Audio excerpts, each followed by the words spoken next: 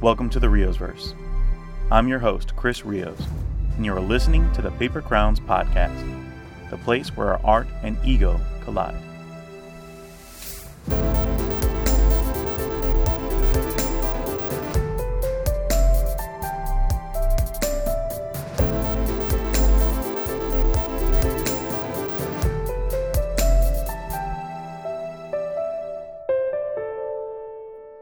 If you're ever satisfied with a painting, you might as well quit because there's nowhere else to go. Bob Ross. Now, Bob Ross was an inspiration to all of us growing up, and there is no better quote to represent this podcast than that one right above. If you are ever satisfied with ever how far you go in life, or with whatever project you're working on, then just quit with whatever you're trying to do there. Because the truth is that no matter what you go for, it's never going to be the best. There's always something else you can do to make it better, and there's always an opportunity to learn something new. So with this podcast in particular, that is what we're all about as artists. We're all about what we can learn to help us reach that next step, and to realize that we're never satisfied with what we have going on now, which is why we are in pursuit of something in the first place. Now, in that pursuit to gain courage, to learn how to be a better artist, or even to chase my dream, there was one person that I had met that had come into my life who was really showing how to do that firsthand. And it wasn't by talking or showing off or bragging. It was about being silent, humble, and doing the work. Nothing mattered more than just putting in the work, trying, and doing your absolute best.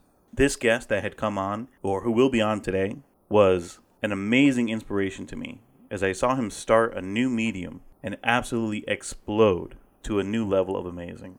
He's one of the most talented and one of the most humble people I've ever met, and it is an honor and a privilege to welcome our next guest to the Paper Crowns Podcast, Berol Bong Su, Landskroner. Thank you for coming on, brother.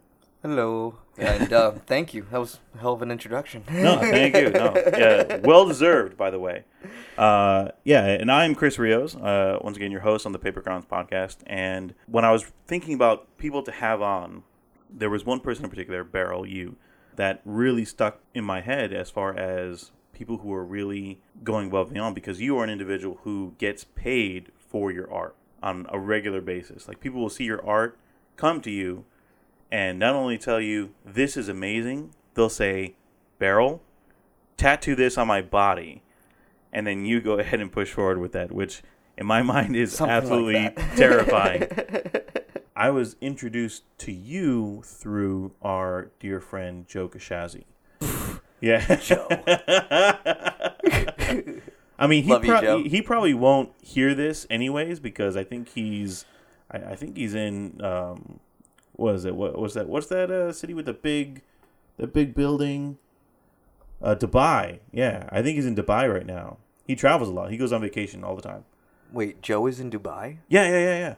Right now? Yeah, right now. Holy shit. Yeah, he goes on vacation all the time. I rarely see him at work because he's always traveling the world and doing great things. And God bless you, Joe. I hope you're having fun. But I don't know if he's going to get the podcast over there. But maybe when he gets back in about 2 months, we'll be able to... what the hell is he doing in Dubai? I don't know, man. Mr. Moneybags Joe. I don't understand. He wants to see the world. He wants to explore. Serious? He's in Dubai? I'm being totally serious right now. Wow. Yeah. Hey, but you know what? This is new news to me. So. Yeah, he'll be back in about 3 months, but it'll be fine. Like, I was asking him if he was still on his Nintendo Switch and stuff. So. Who knows? He may be able to afford a Wi-Fi connection over there. But anyways, Joe, amazing friend, great guy. He actually has your artwork all over him. Oh, wow, that's true. Yeah. And I remember that, and that's how I got introduced to you, because he'd be like, oh, my friend Berol does tattoos, and he would show me all the designs that were done. And I think, did you did the Batman versus Jesus on his...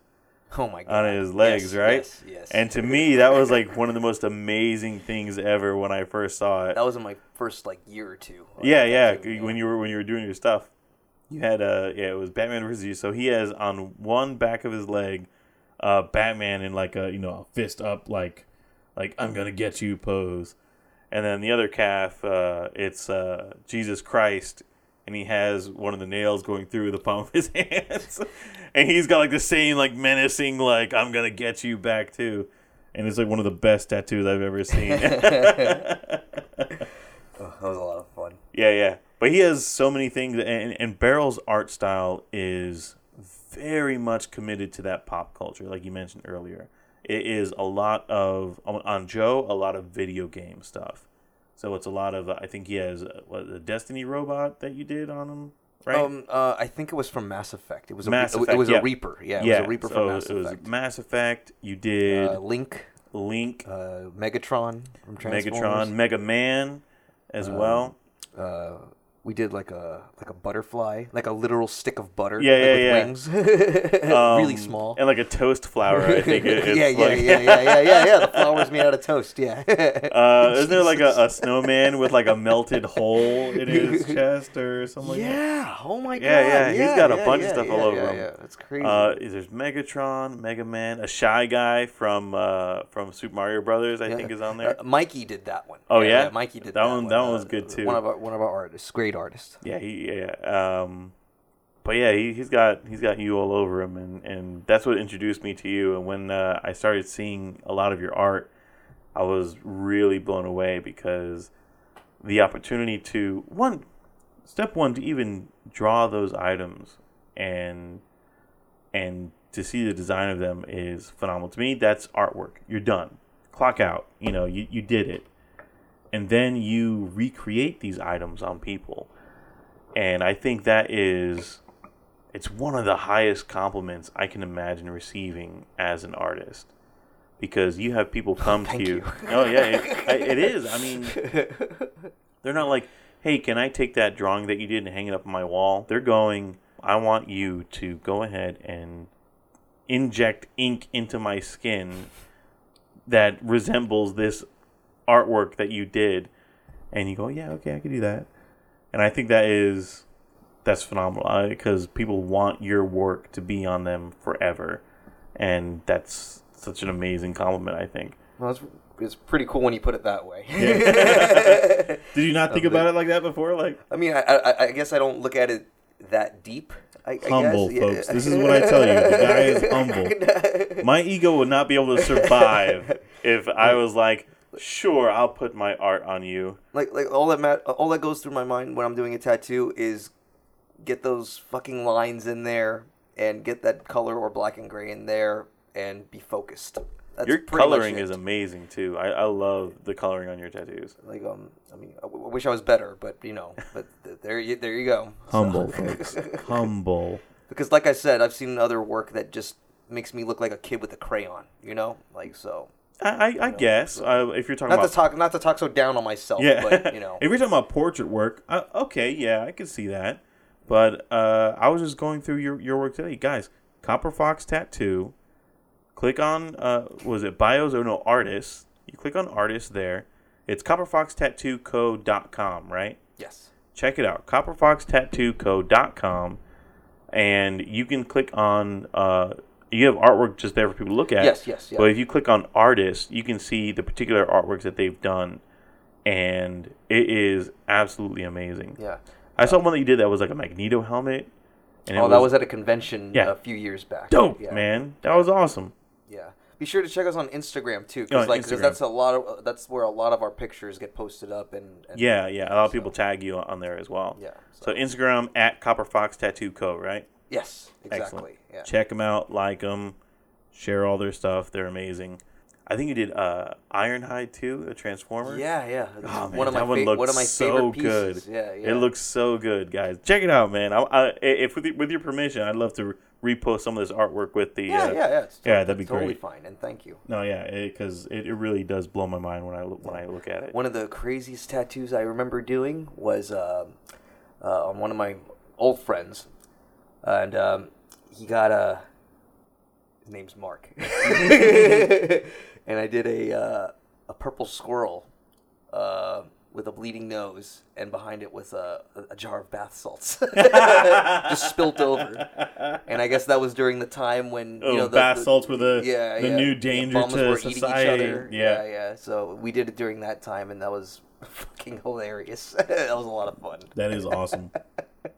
When I look back at my old work, I'm like, oof, like where it is now, like, thank No, God. you can definitely see your progression and how amazing you've become now. I love the artwork. My wife wants you to do her next tattoo when it comes time, which I'm not sure when it will ever be, Denise, just so you know. Yeah, Beryl, so talk about yourself and what you love to do as far as tattooing and your art. Well, I guess if I had to start from the beginning, like, I was born in South Korea. Word? Seoul. My dad was an architect. I can't remember what my mother was at first. Sorry, Mom. But she's a Taekwondo instructor now in Detroit. Oh, Yeah. That's pretty awesome. Yeah. So, like, third, fourth degree black belt. Yeah, can kick some major ass. So, yeah, that's pretty intimidating for sure. But she's really sweet. That's So, awesome. But yeah, like, I was born in Korea. And then at some point, a few years go by. I don't know any Korean, by the way. Okay, if anyone's same. wondering. I am Spanish and I don't speak any bit of it. So It sucks sometimes realizing that. like, oh, you're Korean, and they go off, and you're like, nope. But at some point, fast forward a few years, I lived in Pakistan for like maybe 5-6 years. When did you get to Pakistan? I remember leaving there when I was like maybe 8 years old. Wow. So I was there for like 5-6 years. So yeah, I was probably like maybe 3-ish, maybe. Do you remember any impression of living there? Everything was yellow. Like No, everything was tinted yellow, and it was hot. But I loved naan. Like, naan was so delicious. That bread. Oh yeah, Like, the little flatbread. Yeah, I remember we had a 2-story house. I remember watching movies like Howard the Duck, Honey, I Shrunk the Kids, Nice. stuff like that. I don't know how that's relevant, but No, it's relevant. I just remember. I seeing think that. kids like you and I were absolutely raised on movies. Oh yeah, totally. Like, that was all that mattered Definitely. was movies, and if we were told we weren't allowed to watch a movie, it was all about how the hell are we going to be able to watch this movie now without our parents knowing. RoboCop. Yeah, sticks to mind. I mean, there was just so many, and I think our whole generation of people our age were raised by the television. Mm-hmm. And I think that when it comes to all those old movies, Honey, I Shrunk the Kids, Predator, Alien, RoboCop, like that Fucking was, A. yeah, preach. No, yeah, like those were all the things that made me want to fall in love with Hollywood. I couldn't agree everything. more. I agree totally. Like, I remember taking all of my guns, my plastic guns that I had, not real guns. I was guys. about to say. Like, No, damn. yeah. I had as a kid, you had Rambo, like you said, RoboCop, Die Hard, all these action movies. It was like the age of action movies, and so I had all these guns, AR-15s, blah, blah, plastic ones, all green or whatever. And I remember taking all my guns and getting duct tape and taping them all together like Ripley when she was going, to go get Newt. Because I was just like, and Ripley in Aliens 2 was like my favorite action hero. Like, she was who I pretended to be all the time because she was just the most badass. I was about to say badass. Yeah, she was the most badass. Unlike you have, Schwarzenegger's a badass. The guy's huge. He has all the guns. Stallone as well. And to me, like, it just wasn't as heroic, I guess I can say. No offense, guys. But, I mean, it didn't mean as much to me to see them taking on the Predator or some other person. To me, it was always like, oh, it's fair. It's two strong people going against each other. But for Ripley, she was, this skinny woman who had been kicked around and told she was meaningless the whole movie. No military combat experience. Yeah. And the only thing that she had was her love to save this kid. Yeah, I was about to say wit. Yeah, She had that and wit, she yeah. strapped up, and she was like, fuck it, I'm taking control of this mission right now. And to me, that was the most badass thing I could ever see, was someone who, knowing the odds of what she was going to face, to sit there and go, I don't care, I'm going anyways. And not only am I going in, but I'm going into the nest to get this girl. Which was awesome. Yeah, which was amazing. Aliens is one of the best movies ever. Yeah. So to see her do that was absolutely amazing to me and stuck with me forever. So I was always that kid that whenever it was time for me to play, I would sit there and grab all my stuff, strap them up, and I would be just like Ripley, turning corners, leaving, little things on the floor to follow my way back. Like, Jesus. Yeah, that was me. But it was so important to us as kids, and I think those movies helped shape our own imaginations and ideas for what a great movie is now. I agree. So, I mean, the fact that all you remember is when you were 8 years old watching all those things, it makes absolute sense, because I think that's what we all would have been doing. Back then. Yes, I watched a lot of movies back then. But yeah, anyways, like in Pakistan, I definitely started drawing in those years. I like drawing dinosaurs. I couldn't stop thinking about dinosaurs. And there was this one time, like I said, my dad was an architect, so there was this site that we're working on, and he did this thing where he brought me and my brother Manny out into this site, and he's like, "Let's go looking for some dinosaur bones today."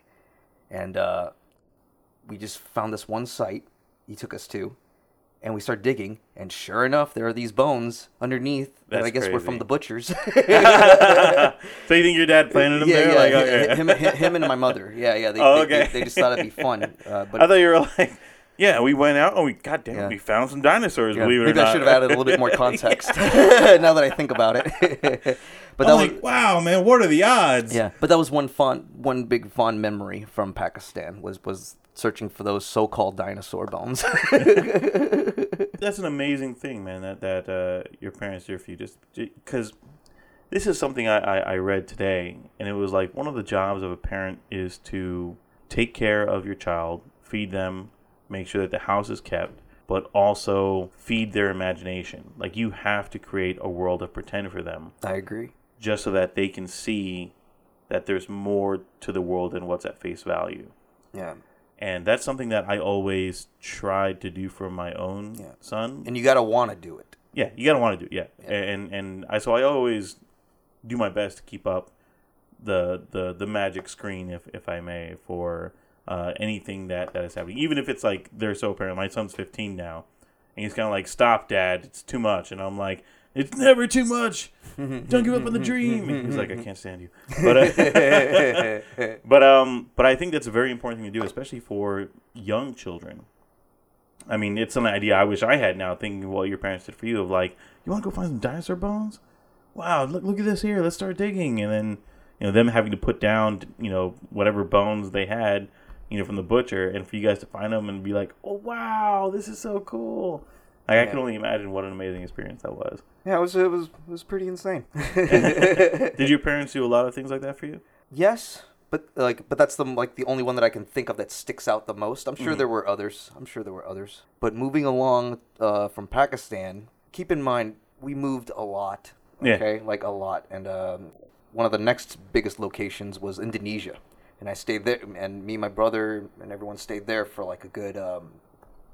Like 6-7 years again, but going on and off to Miami, because that's where my father's parents were, and on his side of the family was, and at some point my parents got divorced. I think I was like 7-ish around there, so we got married again in Indonesia. I know I keep going back and forth here. No, it's fine.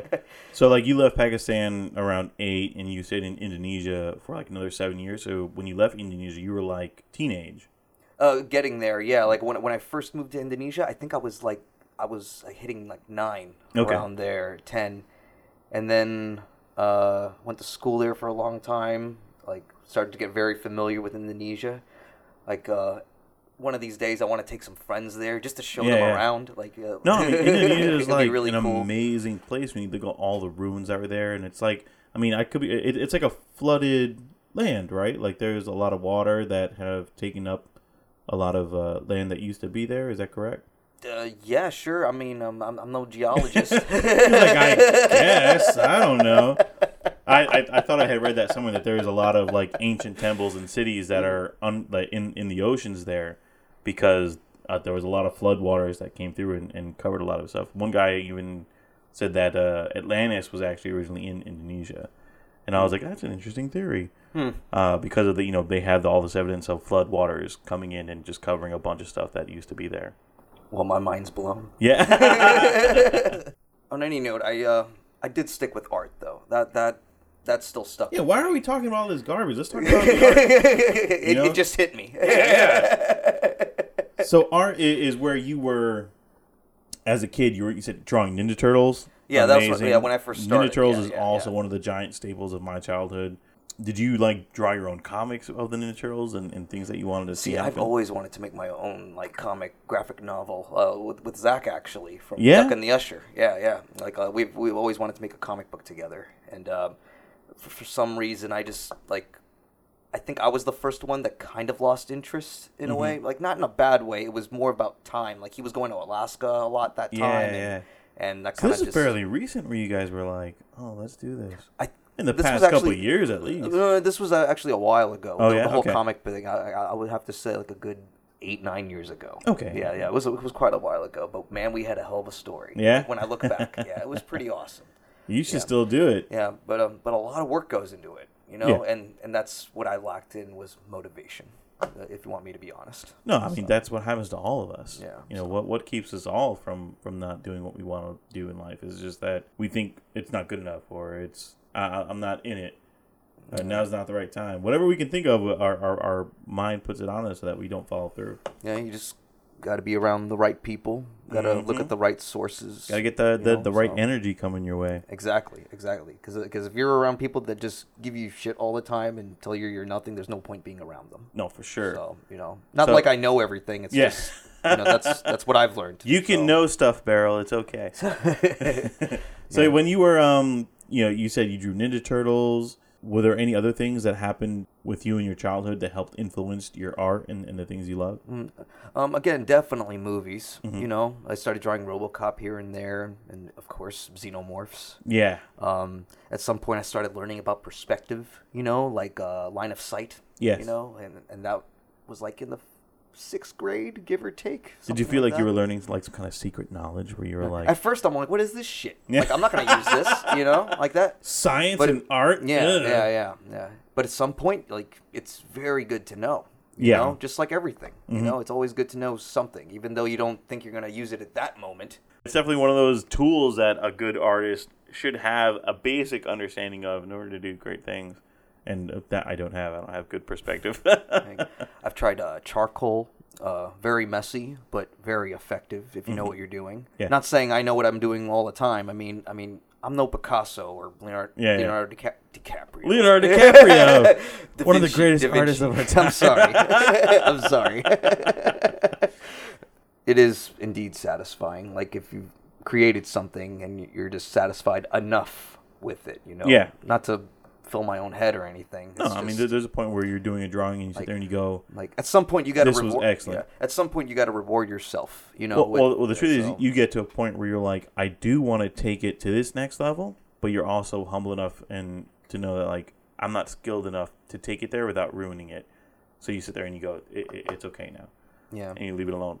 So from Indonesia, at some point, I moved to the Bahamas, and I stayed there for, like, maybe a year and a half, give or take.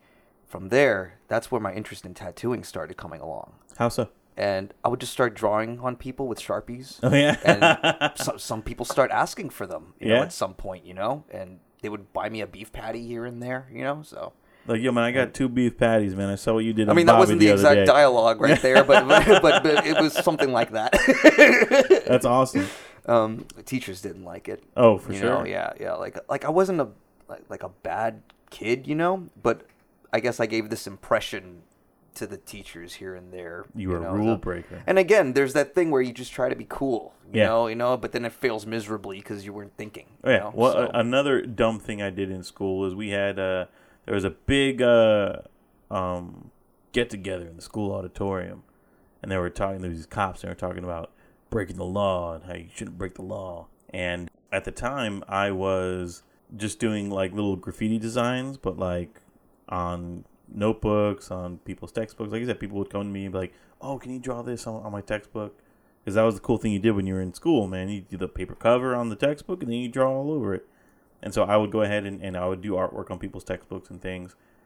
And during this auditorium meeting, the cops are like, "Who here does graffiti art? Raise your hand. Raise your hand. Who here does graffiti?" And I raised my hand like, I do some artwork. And like I looked around, like I'm sure there's other people raising their hand. I turned around and no one in this whole auditorium was raising their hand. And I'm like, assholes. Yeah. I was like, y'all abandoned me. I know damn well I'm not the only person that does graffiti art. And they're like, oh, well, what do? You use paint? I'm like, no, I don't use paint. I just use Sharpies and stuff. I just draw on other stuff. He goes, oh, you tag on walls and stuff like that? And I was like, not really. And he was like, oh, like they were trying to get like all this information out of me. Like I was like, the serial tagger of the city. And I was like, no, I'm just a kid that does art, I guess. I'm sorry I raised my hand. I don't know what to tell you guys. That's so funny. Yeah, graffiti I tried too at some point. Like I remember in the 9th grade in Indonesia. The school was called Gandhi Memorial International School. I saw that on your Facebook, and I was like, get out of town. Yeah, so there were people from everywhere, I mean, me, my brother, and maybe there was one. And this was in the Bahamas. Oh, this was in Indonesia. Indonesia. Yeah. Like I said, I keep going back and forth. I'm sorry. Yeah, that's just how I do it. No, yeah. But yeah, there were all sorts of people. People from India, Korea, Japan, Philippines, wow, Thailand, And then there's me and my brother, and then maybe one other schmuck that's from the States. So, of course, I took 2 classes of art, because I needed it. Yeah. So you're like, everything else sucks, and just do art. So many good artists, even at that time, man. Yeah. Like so many good artists. I'm in like deep in thought right now, just thinking about it. I'm thinking of my son right now. He's on my head tonight. Sorry, I keep bringing him up, but. He came to me tonight and he was like, man, you think you're a good artist until you start following hashtags on Instagram of other kids your age that are doing art. It makes me want to quit. Yeah. Sometimes, and that's what he said. He was like, I realized like I'm not good at all. And I had to tell him, Beryl's cat just peeked around the corner and was like, what's up, y'all? But I had to tell my son the story I told on this radio show I was on recently. Real Laughs Radio, at Real Laughs Radio, 104.1. Check him out, guys. Miguel Colon Jr., he's hilarious. No, they're very kind enough to have me on a guest, and I think by the time this episode rolls out, I will be on a guest for next week as well, co-hosting with them, which is really, really cool and a great blessing. But I told this story this past week where I hit that same block myself when I was a kid. I went to Catholic school until about 3rd grade, and my art was what defined me as the cool kid in Catholic school. Because in Catholic school, there's no other metric to gauge someone unless you're looking at their character or what they can do. So for me, it was my character as this kid brought up on Ninja Turtles and Ghostbusters and Batman and Predator and all that stuff. So I was already probably way cooler than a lot of the other kids that were goody two-shoe kids in there. And then I was an artist on top of that, and I drew, Mickey Mouse characters, Disney characters, Bugs Bunny, Sonic the Hedgehog, Ninja Turtles. I did all these cartoons was what I was good at drawing. And I remember Catholic school got way too expensive for my family, my mom and dad, one year. And they were like, well, you're going to go to public school now. And this was public school 12. Jesus. I can already feel it's rough. I went from St. Gerard's Catholic school to public school number 12. And it was pretty much a prison that was in the center of Paterson, which is a city in New Jersey.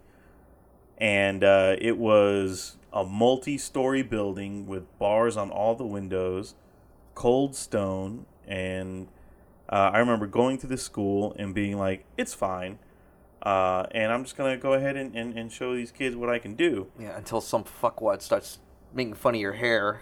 Well, I'm sure I had stupid hair then too. But I go in there and I start impressing kids with my art and the things I'm doing and blah, blah, blah. And I'm like, oh, yeah, this is what I do. This is who I am.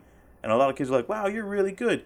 You should, show this to what's his name? I forgot the kid's name. I blocked him out from my memory probably. But he was like, and they were like, oh, yeah, let's call him Bobby. Bobby, come on over. And so Bobby comes on over, and he was like, what's up? And I'm like, yo, look what he can draw. And he's like, that's garbage. And I was like, what? I was like, this is like 100% of me right here. What do you mean it's garbage?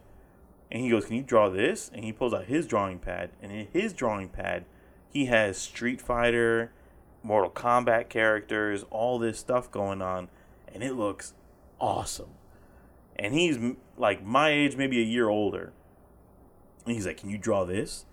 And I'm like, no. See, that persona right there is already annoying. Yeah. And it was. And he was like, can you draw this? And I was like, I cannot draw that. And he goes, then you ain't nothing, man.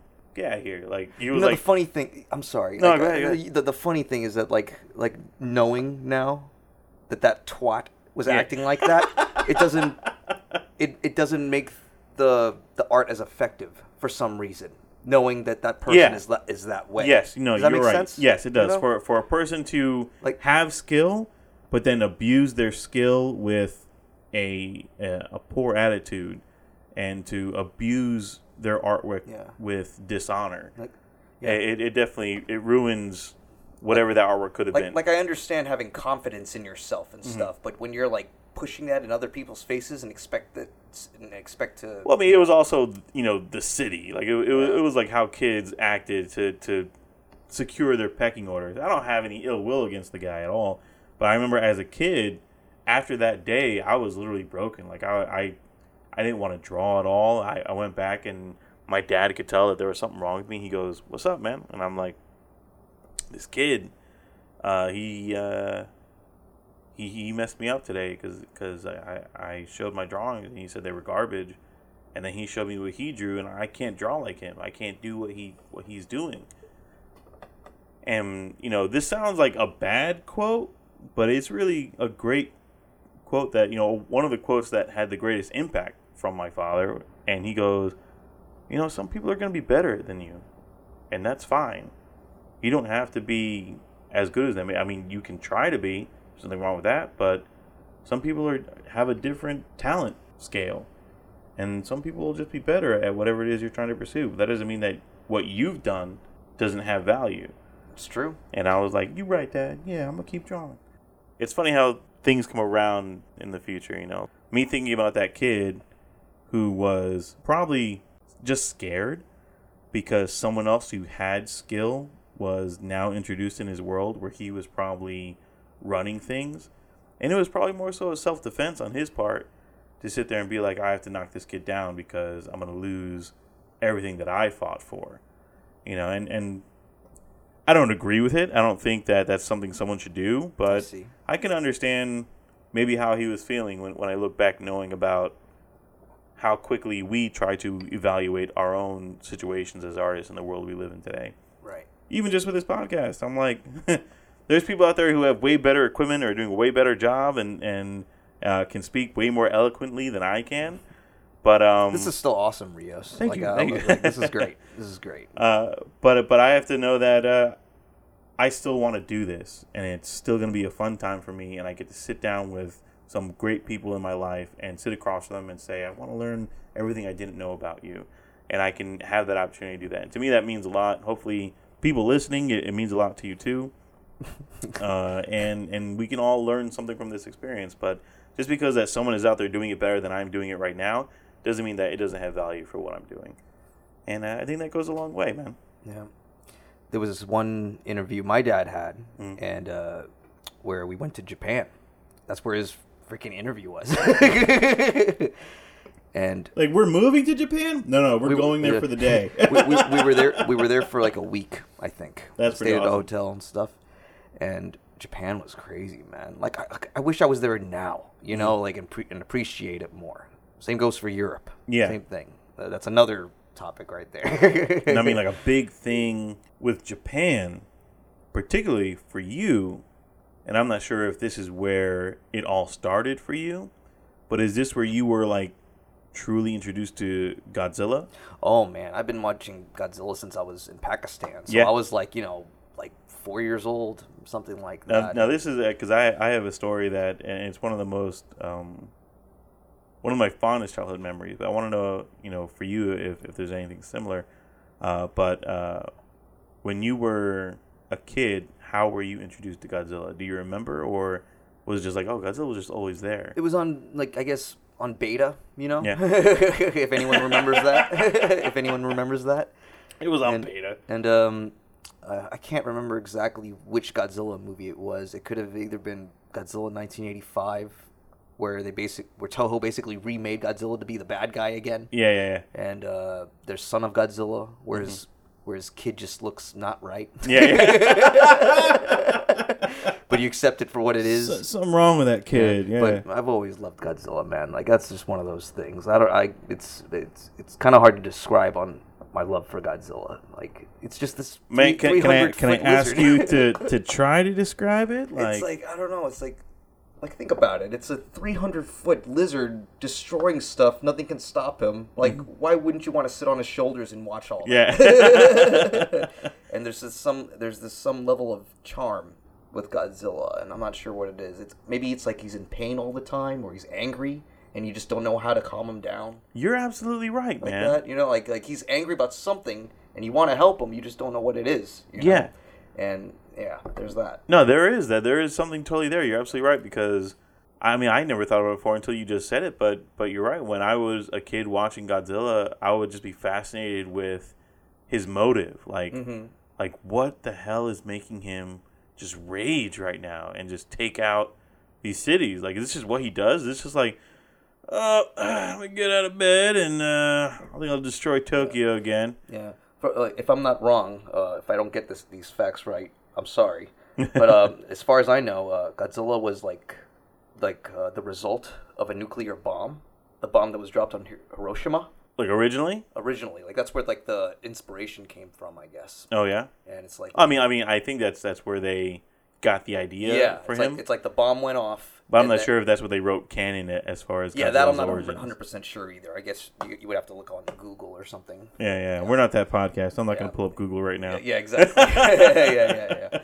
But I heard that's what the metaphor is with Godzilla, is that he's basically it's like a manifestation of the result of men's tampering with the dangers of nuclear weapons and it being in the wrong hands. Yes, I think that's the main thing. No, I agree. I think that's what it is too. So, but yeah, I fall in love with Godzilla just because you're absolutely right. It's like when you're used to watching Ninja Turtles and things like that, all these other things. When I was introduced to Godzilla, the way Ninja Turtles looks right now is so fucked, man. I swear to God. The latest cartoon? The movies, like the movies, the way they look. They look a little weird. I think 2 was not. It was definitely way better than the first. At least Bebop and Rocksteady. Bebop and Rocksteady were fun. I thought they were cool. I like their human counterparts, the way they look beforehand. I was like, oh yeah, I could totally see these guys being Bebop and Rocksteady. It's so infuriating on some of these movies nowadays. And sorry if you like them, to each his own, Yeah. But to some people that were, they grew up in the early 90s, late 80s, it's just the original Ninja Turtles movie holds up to this day. You watch that movie and you're like, this is gold. Like, this is amazing. Yeah. There was this one time where I loved Godzilla so much to where I pick up the phone, okay? It was one of those dial-up ones, the Rotary phones. Rotary, thank you, dial-up. They still existed when we were kids, and people still use them. And I used them. My grandmother had one in New Jersey as well. And I would dial every number that I could think of and just hope that Godzilla picked up on the other line. Of course, nothing happened. I was like 5 years old, So you're like, 6. Godzilla, please pick up. I'm reaching out to you, Godzilla. Yeah, I wasn't even sure what he would say. So ridiculous. But yeah, I can't wait for Godzilla versus King Kong. I swear to God. Dude, I hope it's at least decent. I swear. Me too.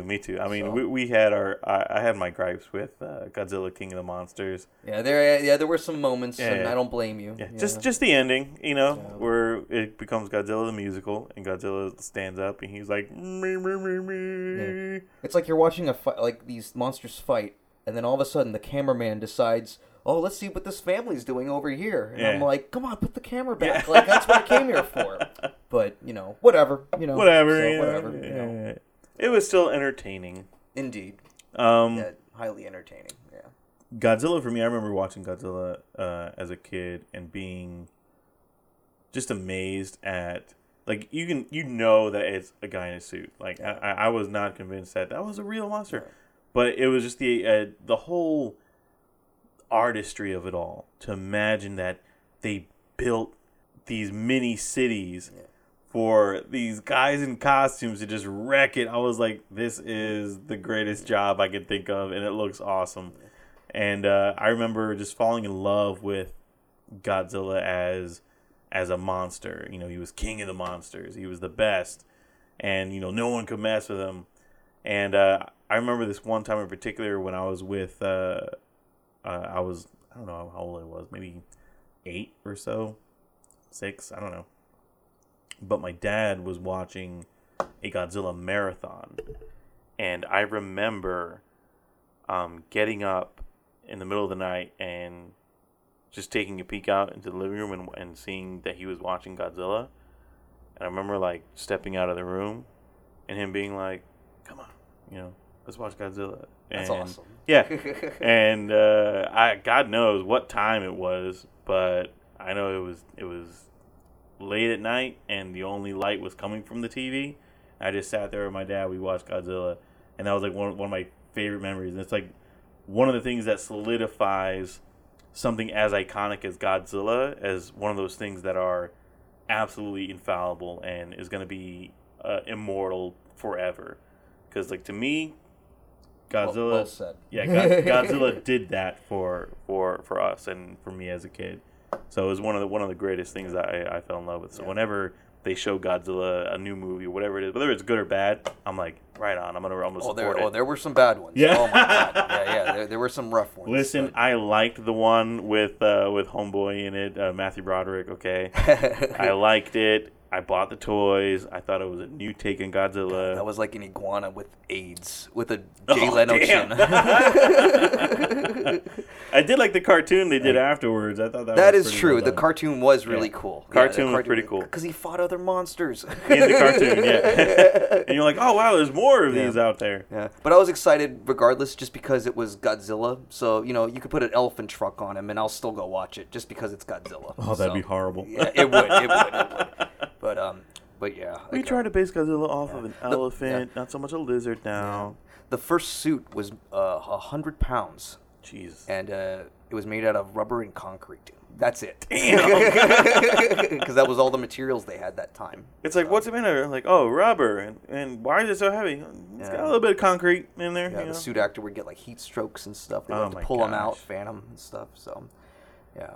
All for the love of the art, man. God bless that guy. Let's clink to this dude real quick. Beep.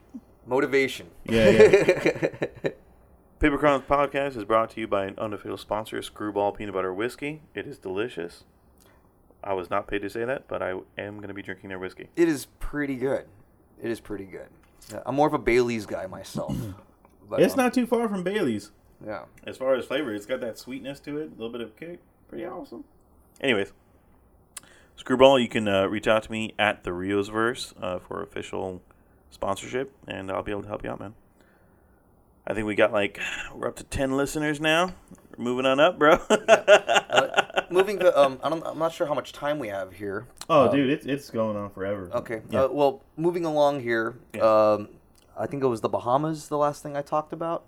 Bahamas, you talked about your trip to Japan with your father to get the job. Yeah. I don't think we finished up. Was there? God, the Godzilla toys. Yeah. Now that I think about it. Enough of Godzilla. I know we kept talking about that a lot. It's fine. I remember. Let's talk about the toys and while we're on it. I mean, I am a toy kid, man. Oh my God. I just moved into a new house, and it was embarrassing to say that half of the boxes were just toys that I've collected and plan on setting up in a room someday. God, I just love looking at greatly designed Godzilla toys or figurines, whatever, busts. And you there's can, some. You can check out Berol's albums online where you put up some pretty awesome Godzilla toys, and every time you come out with them, I'm like, God damn, I want that one. Like, I gotta get it. I go, babe, look, he got Godzilla. She's like, don't even think about it. God, there's some that are worth like thousands of dollars. They look amazing. And they look amazing. Oh my God. Like, I would have it in a case for sure. If I had one. Another fond memory, I went to a Comic-Con with my father. This is back when cons were put together so that way nerds could get memorabilia for cheap. Mm-hmm. You know, it was like, oh, you wait to go to a con and spend all your money because that's where you can get good, affordable toys and posters and collectibles and not have to kill yourself, which is the total opposite now. You go to a con now and you want to buy a toy, whether it's a 6-inch figure or whatever, they're charging like triple the price. And you're like, what the hell, man? I can go on Amazon right now and get it for cheaper. Like, this is our price. I'm like, screw you. But I remember. It's a crock of shit. Yeah, it is a crock of shit. But I remember going to con, and I don't know if it was a Comic-Con or just a sci-fi convention. I think it's what we called them back in the day. It was just a sci-fi convention. And they had all of the Ultraman figures there. And I, like, fell in love with it. And I was like, these are so cool. Because all until then, I had only known Godzilla. But when I went to the science convention, I saw exactly how many more kaiju-based kind of things there were. And my dad was like, oh, yeah, that's Ultraman. And I was like, get out of town. And he bought me like 8 of the figures so I can play with them. And then he found a way to get some videos, some VHSs of Ultraman so I could watch them. And I was just like, this is so amazing. Yeah, Ultraman's pretty sweet. Gamera, too. Yes. But yeah, I mean, toys play a big part because they help us relive those stories and relive all that stuff. So many toys, Rios. So many toys. God, like Darkwing Duck. Oh yeah, dude, I like to imagine that our parents bought us so many toys to make up for the fact that they weren't there. Like my parents, God bless them, they worked. You know, they worked 2 jobs, 3 jobs, whatever they could do. They were working hard, both my father and my mother. And I think the way they got rid of a lot of that guilt is they'd be like, all right, we're going to Toys R Us. All right, let's go. And I'm like, all right, yeah, let's do it. And I'm like, what do you want? And I'm like, I want that Batman because he's neon underwater Batman, and I don't have him yet. And they're like, okay. I always hated it when I would have like of course there were X-Men toys too. And every time I had there was this one Wolverine toy I remember having, and his claws were retractable. Oh yeah, by the click of a button and stuff. Badass. But it grinded my gears when I noticed that his claws weren't sharp. So I would take nail clippers and make them sharp. I have a scar on my index finger that you can see to this day because I would sit there, I would steal a razor from my father's light desk, you know, because he was in graphics and everything. So I would sneak in the basement and I would steal a razor from where they were doing their art, and I would go back and I would try and modify all my G.I. Joe weapons. And I remember I was cutting the scope off of one weapon, and I pushed too hard, and it clean went right through my knuckle.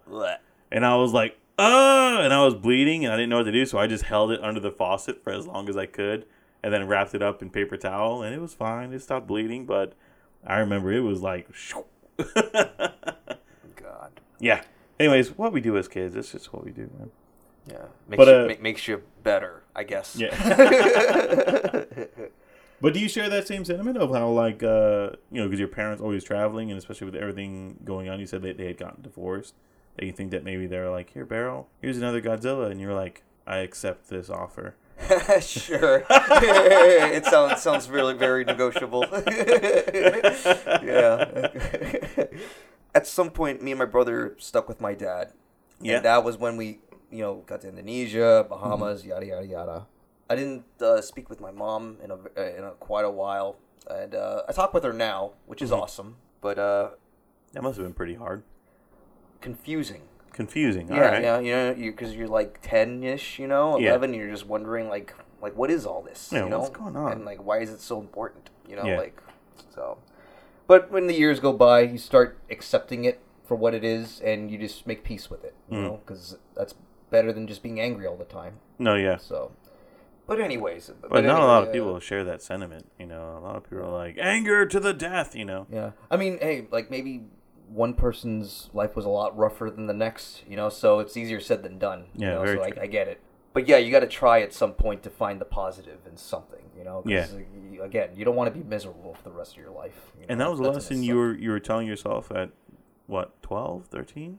It's hard to say.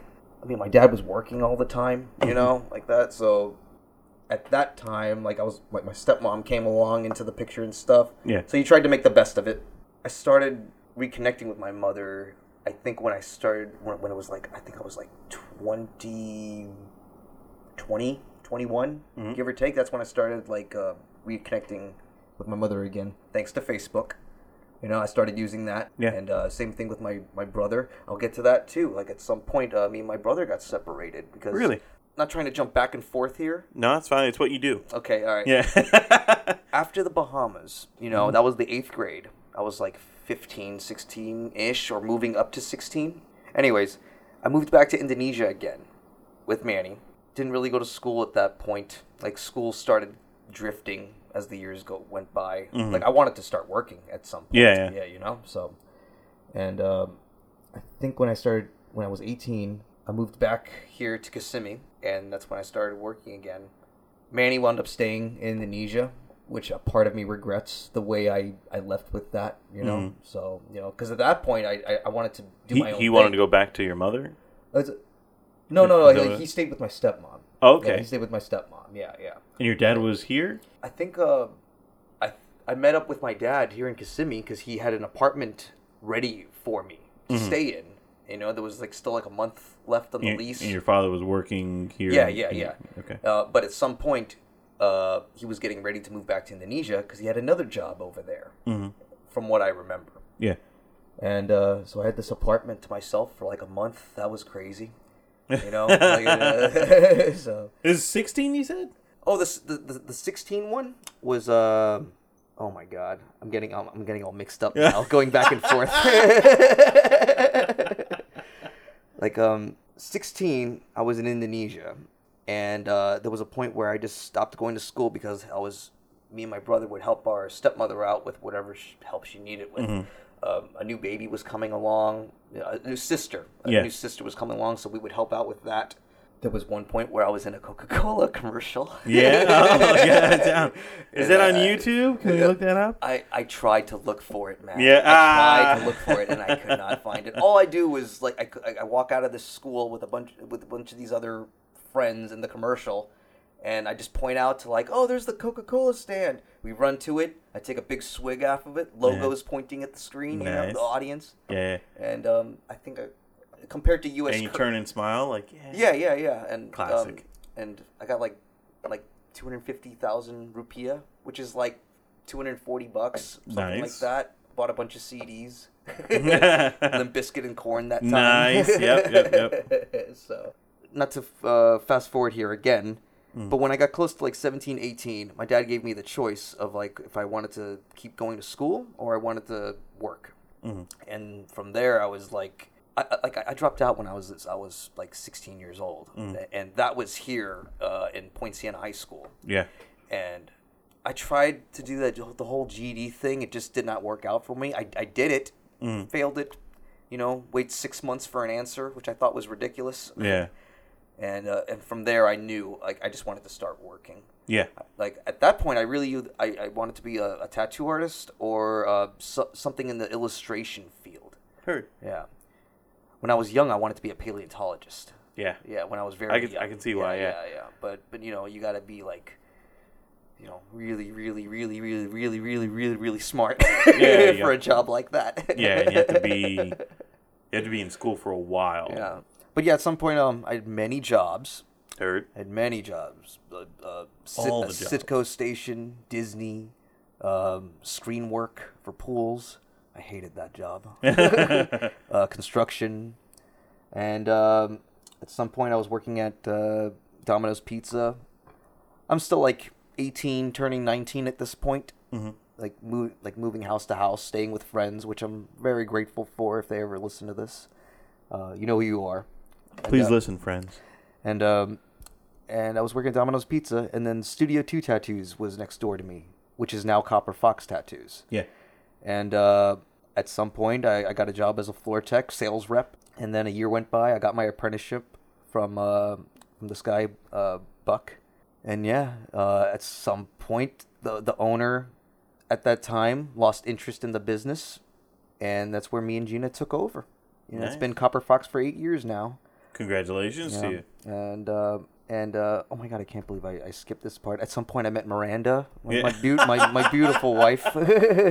I fell in love somewhere in there, yeah. and she was there, and she was there from the beginning when I started tattooing. Man, she supported me like throughout the whole thing. No, so I'm very grateful for that. an amazing person. You know, she has this light inside of her that when you meet her, you feel automatically uplifted. You know, because she just has. You're such a show off, Rios. I swear to God. What do you mean? That's really nice. That's really nice. She does. Even like coming here today, she's like, "Oh hey, I made Buckeyes," and I'm like, "Oh my goodness." She's like, "You can take those to Denise," and I'm like, "Oh, thank you." She's an amazing person. Yeah. Yeah. Very, very, very supportive. She was all for it with the whole like owning the shop and everything. So I'm very grateful for that. I mean, that took a lot of risk as well in your aspect. I mean, this is... Dude, I didn't know what I was doing. Yeah, I mean, this all plays part into the whole point of this podcast, is to understand what it takes to make those hard decisions, to take that leap and to say, you know what, I'm going to become an owner of a tattoo shop. Yeah. And here I go. Yeah. So, I mean, like, talk about that, man. I guess, yeah, taking a leap is very important in some cases because you won't know what's going to happen if you don't do it. Whether if you fail or not. But yeah, like I decided to just do it. Cause like, and again, I had no idea what I was doing.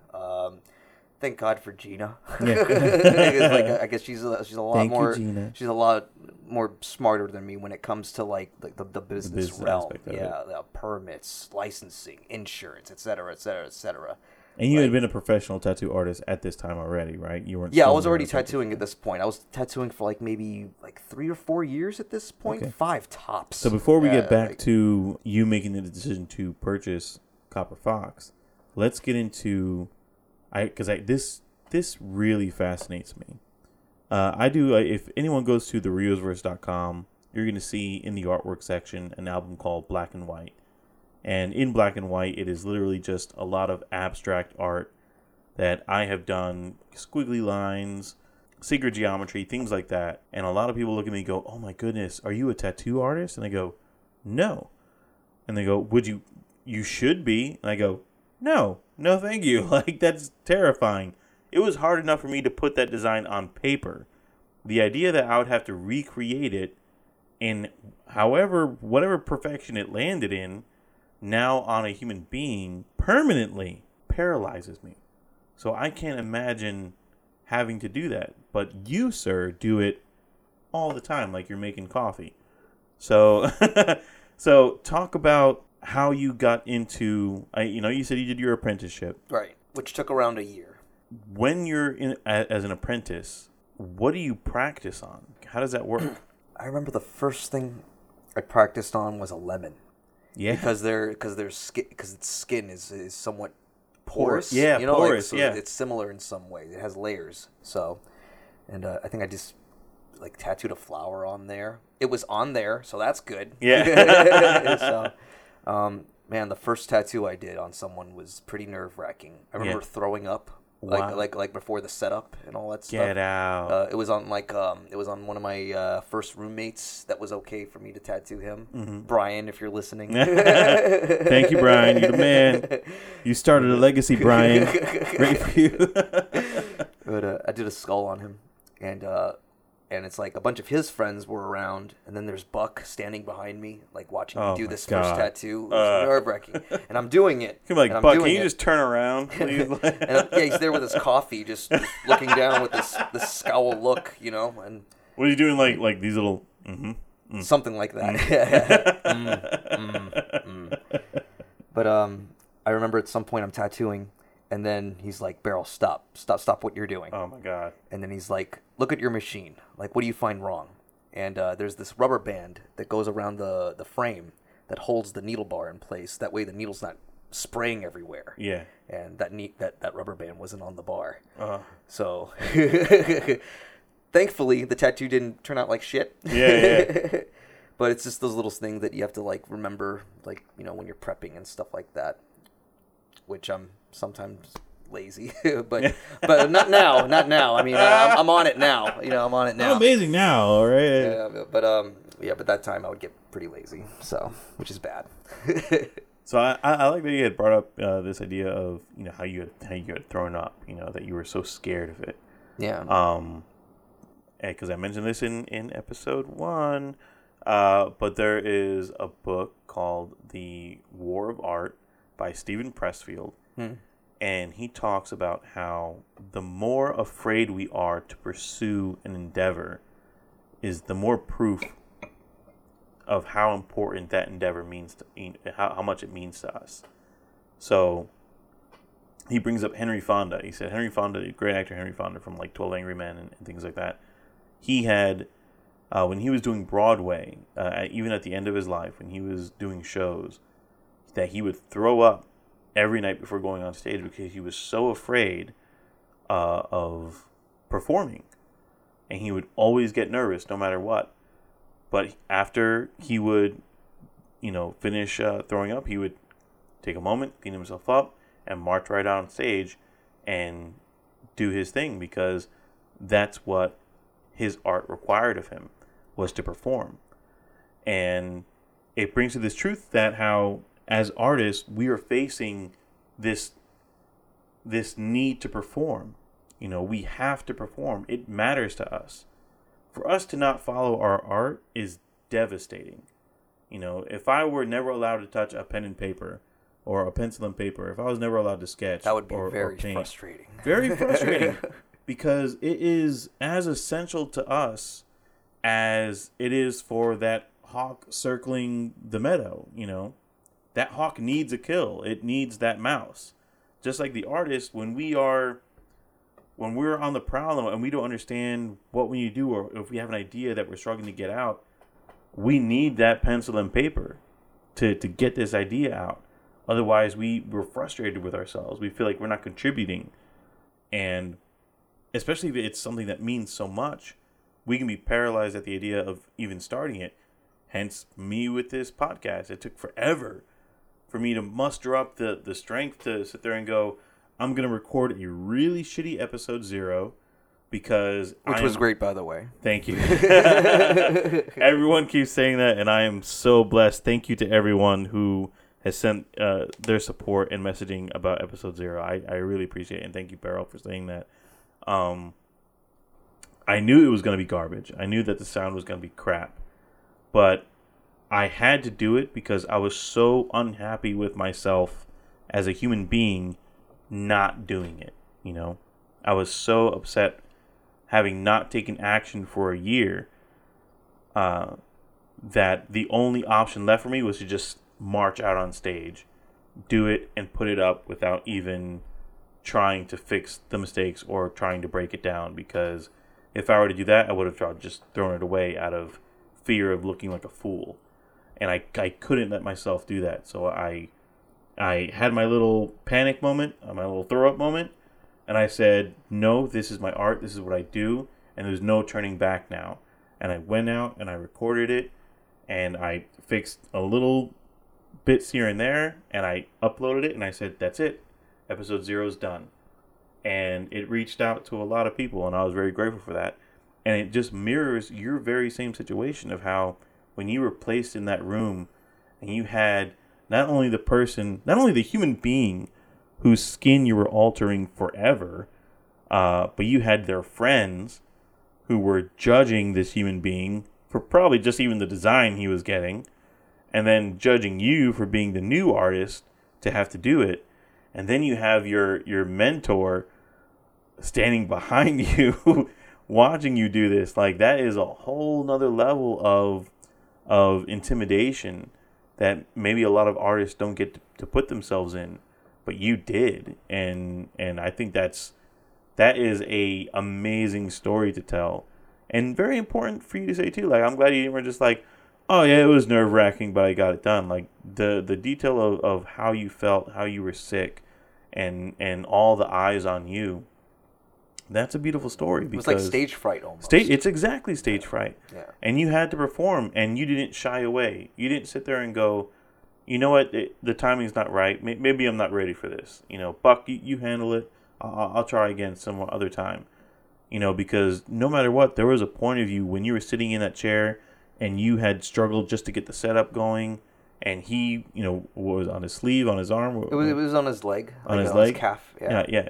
He rolled up his pant leg, and you had to go through the motions on wiping it down. Not one part of you realized that there was an option to shut it all off and walk out that room. Well, things would have been a little awkward if that was the case. The part of you that stood up to the plate, the artist that was there, knew that the only way out of this room was through that tattoo. Oh, yeah, totally. And you did it, you know. And I think that's a very important story for our listeners to hear, for anyone who is thinking about trying to pursue an art and they're terrified. Just know that you have to take that step. And eventually, taking that step, you're still afraid. You're going to throw up. You're going to sweat. You're going to feel panicked. You're going to have nothing but doubt running through your head. Mm-hmm. But you push forward, and eventually you hit that point where you go, oh, there's no turning back now. This is it. And believe me, that thought of doubt, like it didn't happen just that one time. It happens all the time. Constant. But you got to have that mindset of like, you got to cancel all that out. And then you realize later there was no point thinking that way in the first place. Yeah. You know, does that make sense? You know? Yeah, I mean, I'm not there yet, but maybe like episode 13 or 14, I'd be like, oh, I'm really good at this. Yeah. But every time I'm setting up, you know, the mics and stuff, I look over and people are watching me and I'm like, I must look like an idiot right now. But sometimes doubt is a good thing because it makes you think. Yes. You know, it makes you go over certain things. Yes. You know? So there's that. So you stepped up to the plate. You went ahead and did this tattoo. How many tattoos did it take before you started to become comfortable? After a couple of years. I mean, you're like, well, you know, by like the 15th one, I realized I was doing good work. Because there's always new things, like new projects, you know? Like, I'm only human. I can't do every single thing. Like, I don't do portraits. Maybe someday I will, if you want me to be open about it, you know? Because, like, there's some portrait work out there that's just, I don't know how they do it. So, I've seen portrait works that are phenomenal and portrait works that are not. but I mainly I stick with, you know, like traditional, like Americana is always nice. I really want to get better with like this retro look, like synthwave type of thing. A lot of the artwork you've been posting on Instagram lately has been like that. I love synthwave.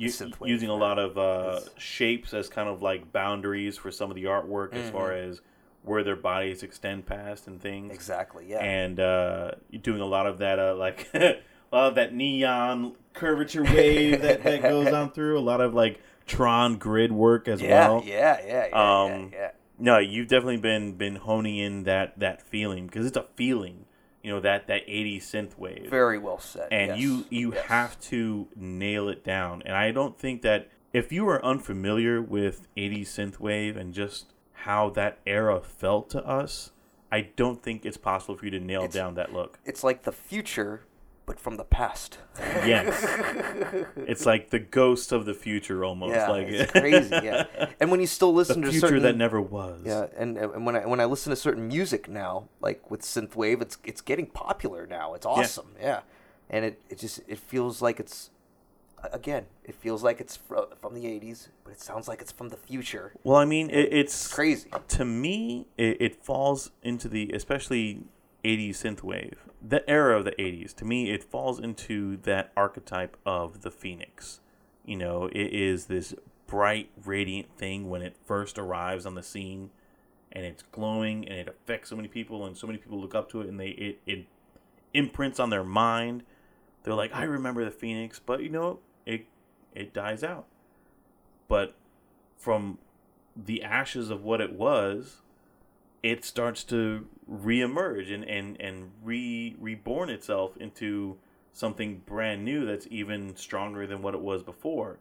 And so when I think about that 80s era that experienced so much power and strength and art and creativity, and to see it to have gone away and we experienced this lull, and we got a whole bunch of shitty cartoons that came out, and we experienced a lot of garbage the past 10 years, and now we're hitting a point where they're like, we need to bring it back, and now it's rising back up to the scene, and we're seeing this reemergence of everything that was 80s and cool and synth, and it's great to see it coming back, because people are now latching onto it, who now have the skill to appreciate it more, and they're really doing amazing work with it.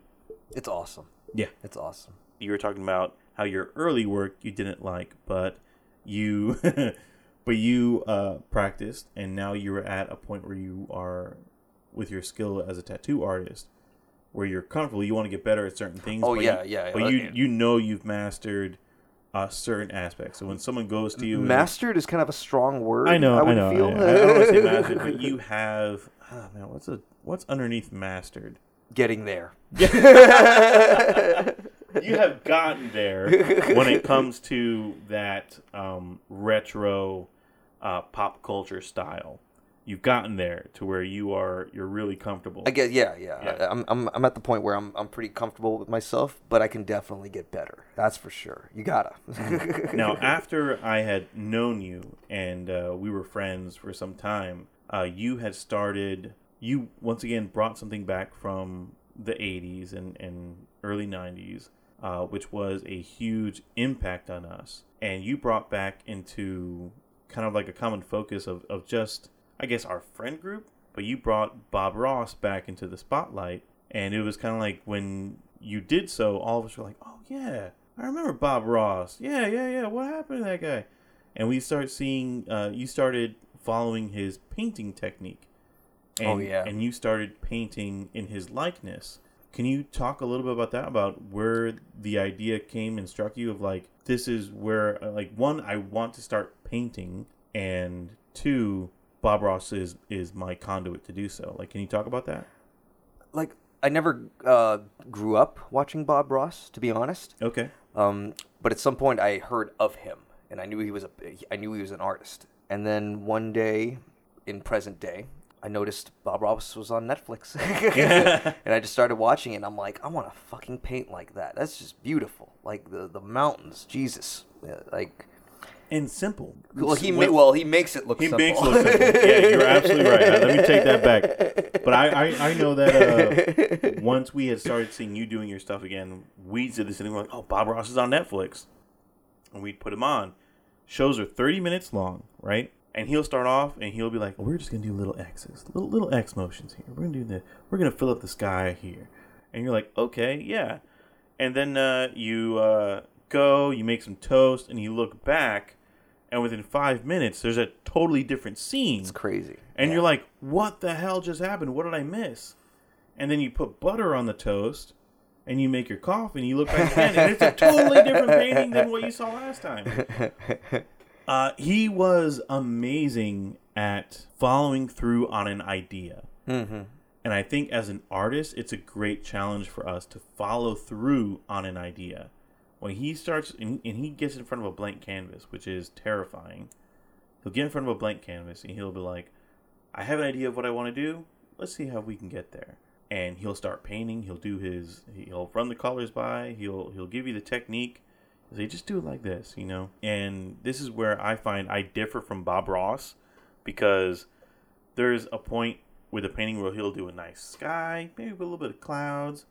Let's say there's a mountain, and you can see where, maybe there'll be a lake there. Yeah. And the cool part is that, like, he makes it clear that you don't have to copy the painting exactly like he's doing. Like, he's giving you basically, like, the rough draft. He's like, if you don't want this bush there, don't put it there. Yeah. I like my bush there. You know? He's just showing you how to do it, and then you come up with your own thing. Mm-hmm. So. And this is where I lose my shit, because he'll be at a certain point in a painting, and I'm like, that painting looks done. You're done. Stop right there. And he says this line almost every time in an episode. He goes, all right, time for the bravery test. And I'm like, don't do it. And he was like, all right, let's grab our little brush here and a little fan brush, and we'll get some of this dark brown and some evergreen.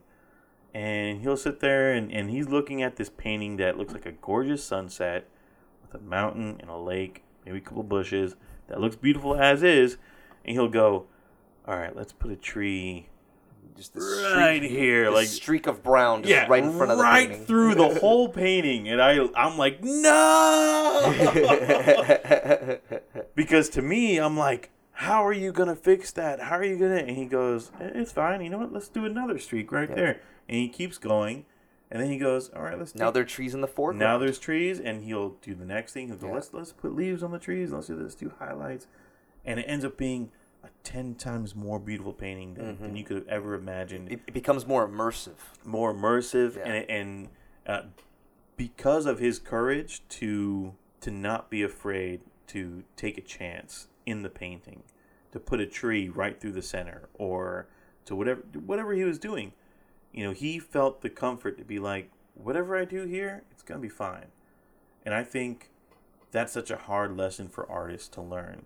Now, you, sir, when you were exploring this avenue of painting and you were living it, like me, my fear is all in my head because I haven't painted like him yet.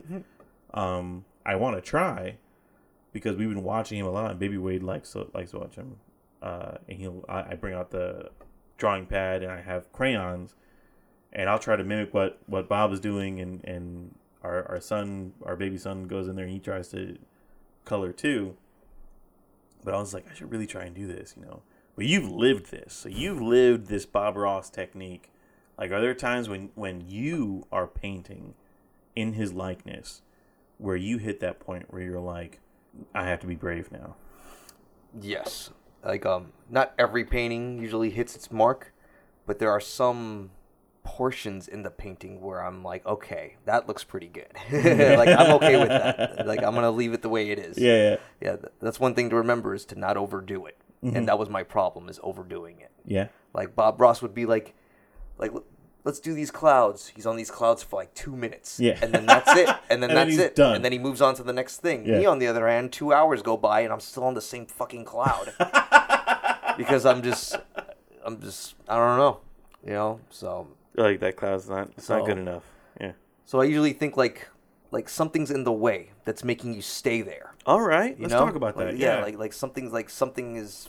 Not saying that something's bothering me, but that's my first thought, is like you're stuck with something, and it's probably not even that cloud. Yeah. So get that worked out. What does that end up being? Like, what do you think? A cloud, and another cloud in front of that. Yeah. But when it gets to the mountains part, that's my favorite. When it gets to the actual, like, summit and putting the snow and the shadows of the snow and stuff like that, it's really, really relaxing. Now, when you started doing this, I saw you create some of your first paintings, and then some time went by, and I saw you kind of using his techniques in other kind of paintings, but then you exploded with this talent on your artwork that is done in the Bob Ross likeness. And what I loved about what you'll do, and I'm learning that this is a mark of a great artist, is that you put your own spin on it that makes it your own. And what you like to do is inject a little bit of that sci-fi flair, a little bit of that curiosity definitely into the painting, subtly, to where if a person's not paying attention, they're gonna miss it. And I think that is absolute gold for an artist to do, because you create an experience within this canvas to where it's no longer just a landscape. Now there's a story there. And to me, that is one of the most enchanting things that an artist can do. Now, for the listener who may not be familiar with the artwork that you've done, what Berol likes to do is, I think on one of your first paintings you're doing where you did the mountains, you painted a very small UFO in like the far corner of the painting. And it was so tiny and so subtle that if you weren't paying attention, you would miss it. And I think everyone was like, that's amazing. Keep doing that. And you have a lot of pieces that are on sale right now. I remember you just did a post recently where you were going to sell some of the pieces. Yes. And there's one that I want to get. I'm not gonna, I was going to talk about it, but I'm not going to talk about it because I actually want to get it from you. But it incorporates kind of like a monster or an alien presence within the scene. And I think that is so gorgeous for someone to do. I want to know, like, what helped you get to that decision to start doing that with your paintings? It just makes you think. Yeah. You know, like what's this guy's story? And when I say this guy's story, it's like it's either a UFO in the sky or crash landed near some bushes near a lake. You know, so it's just cool to see. And sometimes I like leading like little footprints. Yeah. Like leading off of the ship. See, and then, I've only seen the paintings through digital social media. I've never. I know you have some hanging up behind me here, and I want to take some photos and stuff. But I've not been able to get in front of them close since like the last time we did an art show, which was years ago. Like another buddy, Landon, Joe's friend. Yeah, Landon. I know Landon. Like, he bought 2 paintings from me that kind of like link up to each other. Yeah. And in those paintings, of course, there's mountains, trees. It's all done in black and gray acrylic, and there's like a pod of some kind in the ice in this pond, and then there's footprints leading off to it, and then all the way in the foreground, on the other canvas, you see the creature. But you're like, I tried not to make it too detailed. Yeah. You know, because I want the you person want people to be like, what? Yeah, I want the person to like leave it to themselves on like, what's this thing all about? You know, so.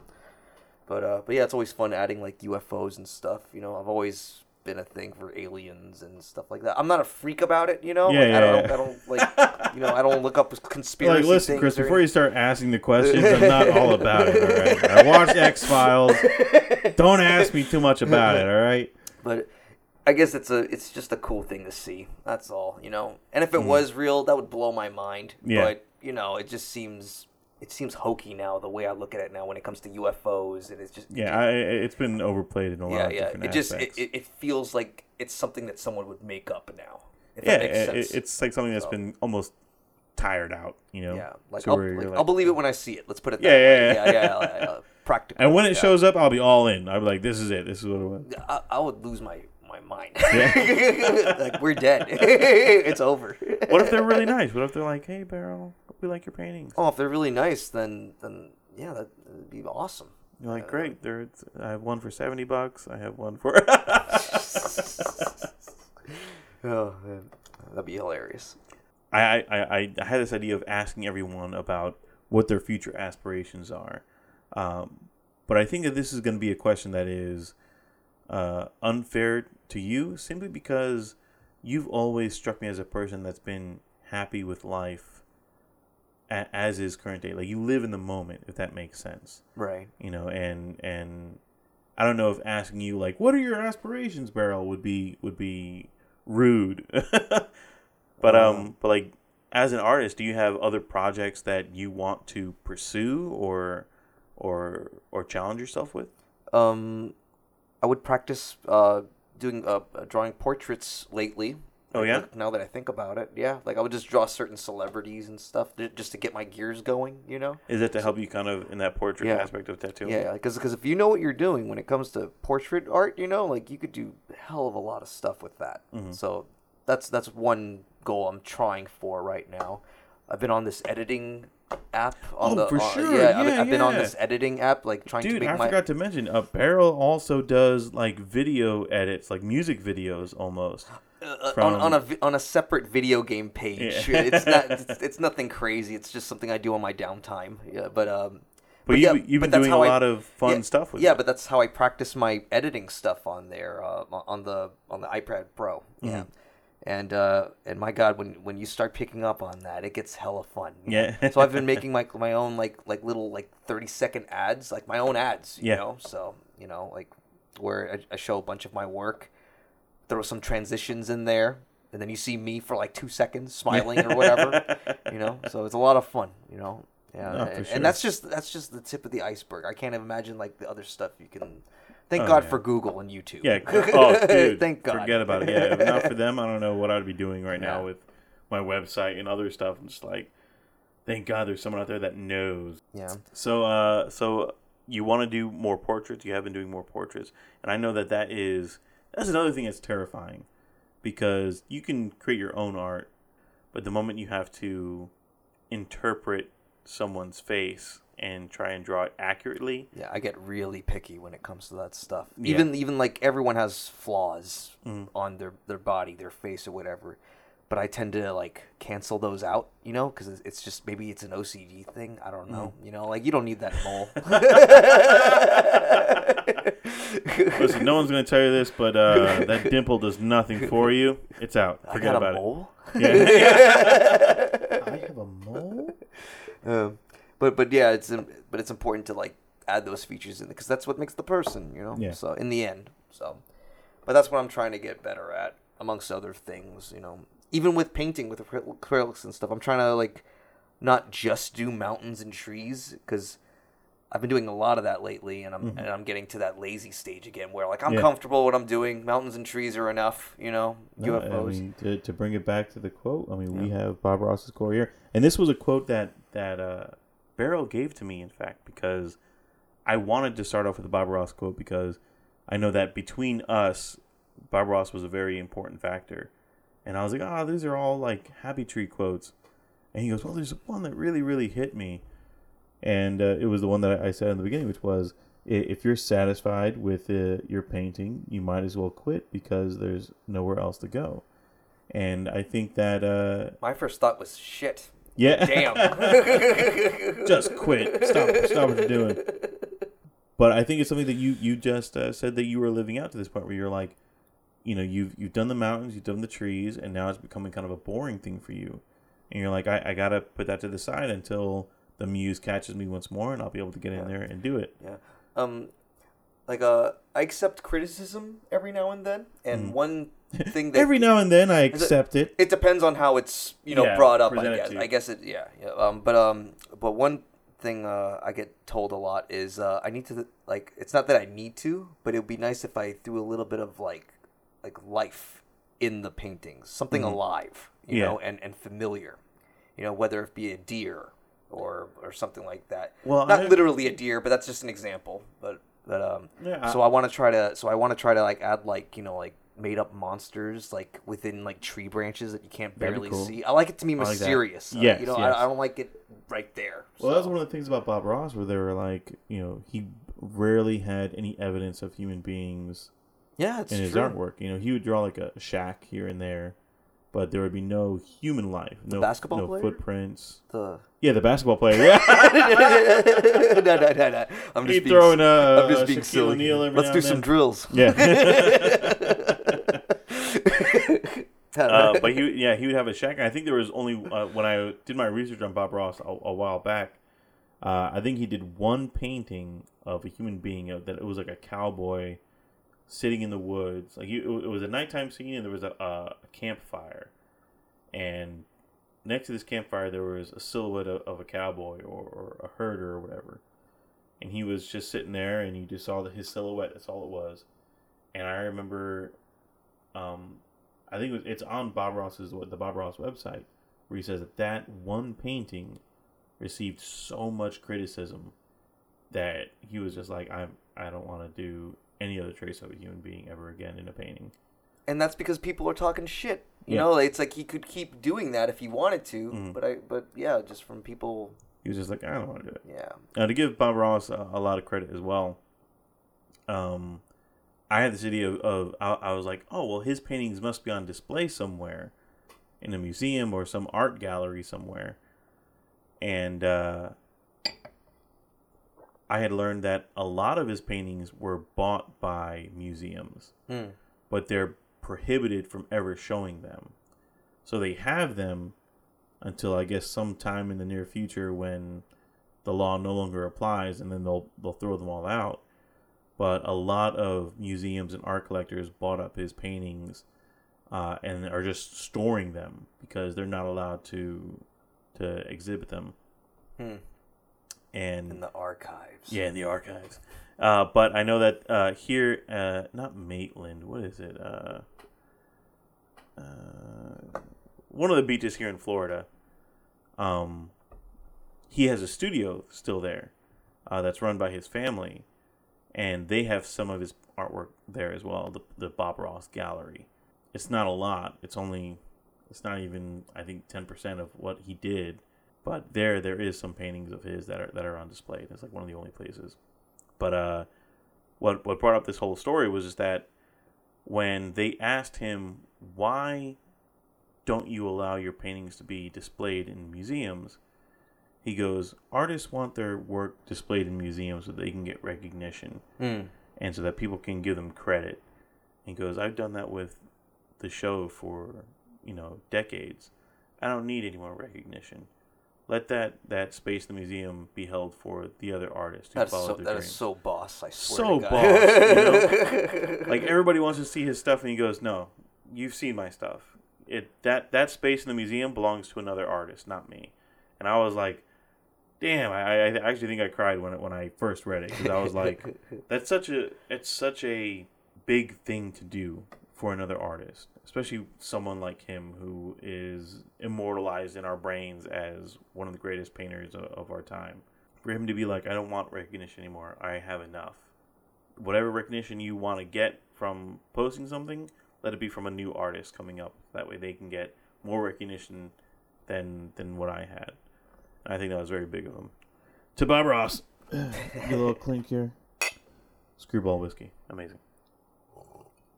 Pretty good. Yeah, pretty awesome. So aside from portraits, let's shout out one more time where people can find you.